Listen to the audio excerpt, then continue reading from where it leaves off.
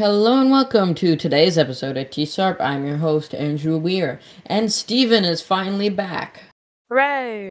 I feel like we kind of skipped over Sam there, so as you know, Sam's here. No, I'm not.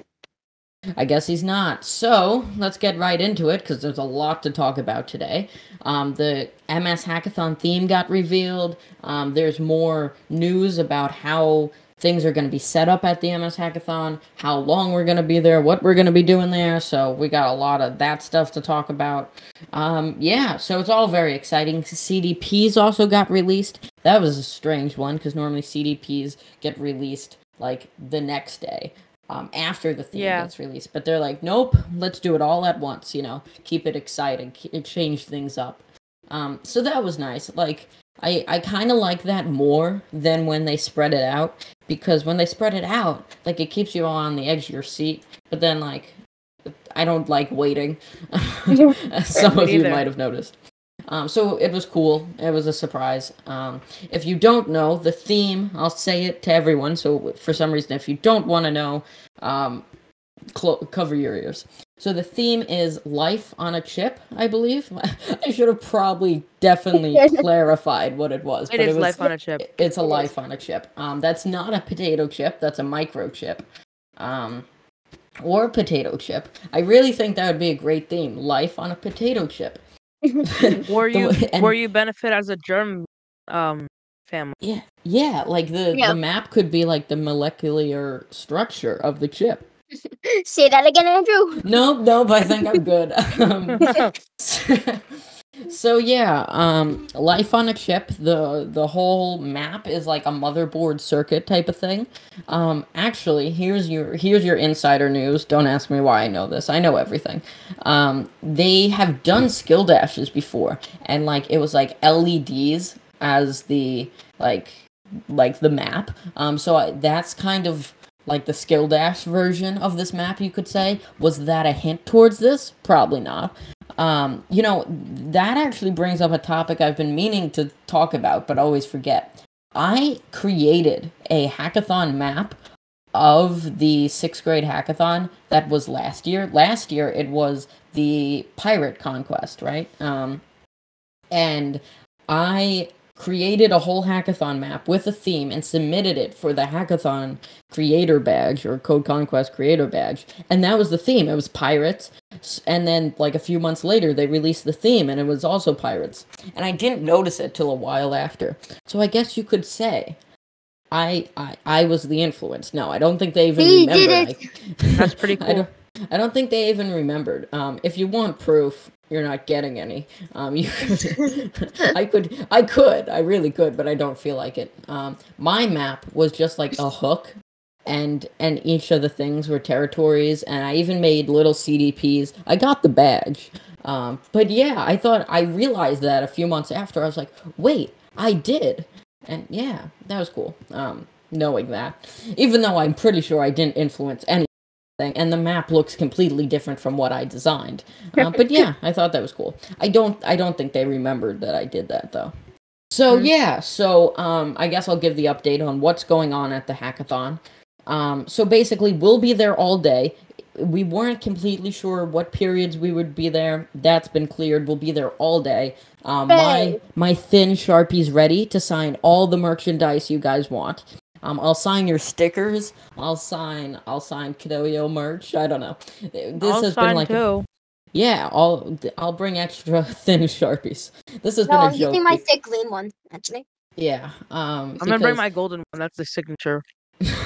I was joking for a long time that we're like celebrities and people want us to sign things. No one wants us to sign things, but I'm doing it anyway. So yeah, just for some reason, if you wanted that, I will do it. Also, right now, my great grand idea was we could run like our own live stream, like a play-by-play. Currently, we're seeking approval on that. Nothing has been confirmed. Nothing has even been kind of confirmed. But that's what I want to do. I think TSARP could run our own live stream where the main live stream is like interviews with people like superintendents and coaches. I think that's all awesome. And then we could have a separate live stream, which is the more technical coding play-by-play. Now, if the main live stream wants to do that, that's fine. I just thought, like, if TSARP viewers wanted to hear our input on the map, we could have our own. But I wanted to make sure that was all okay before we moved into action with that plan. So far, Dev has basically said he likes the idea, but it will need some more coordination with the main team, and he kind of passed along the question to Melora. We're still seeking approval. It makes sense if there's reasons we can't do that. I just thought it would be cool, because most of the time the people who are running the live stream aren't the most technically versed in all the languages. Not saying that they don't know coding, just I have a very extreme knowledge of all the different languages, so I thought it could be cool if we were like, and this is their project, this uses some cool techniques, I don't know, I thought that could be cool. We're still waiting to figure that all out. We were also thinking we could set up some cool, like, transitions, like, from the video of us to the map. I don't know, give us something to do. No. And I won't say it, but I still haven't pinged, I still haven't posted about if any mentors want to join TSARP on an episode. That's mostly because I understand this is when they're busy, but I figured for the memes I should mention that. Dev has talked a little bit about AI today. Also a really cool GIF that is just mesmerizing. I keep watching it. It's like this really intricate futuristic factory. I don't even know what to call it. It was totally off topic. It had nothing to do with the AI stuff he was talking about. But he posted it, and now I'm mesmerized. He was talking about AI feedback loops and just a bunch of really smart things that's hard for us to comprehend. Also, he was talking about all the new stuff that's going on, the MS Hackathon Friday, the release of the Python 3 editor Friday, that's another big thing I forgot about. And the UE Hackathon a week from Friday. I forgot to mention that it was only a fortnight away last Friday, because I was joking how I forgot to mention it about the MS, and then I also forgot to talk about the UE. I'm really confused. I will have to remember to do it for the high school hackathon. Not that it's exciting, the joke's over. I was basically saying how I forgot to talk, to make that joke. So that's it. Lots of things happened. We covered it all, basically. The map is really cool looking. There's a lot of quizzes, and the quizzes are accessible right off the bat.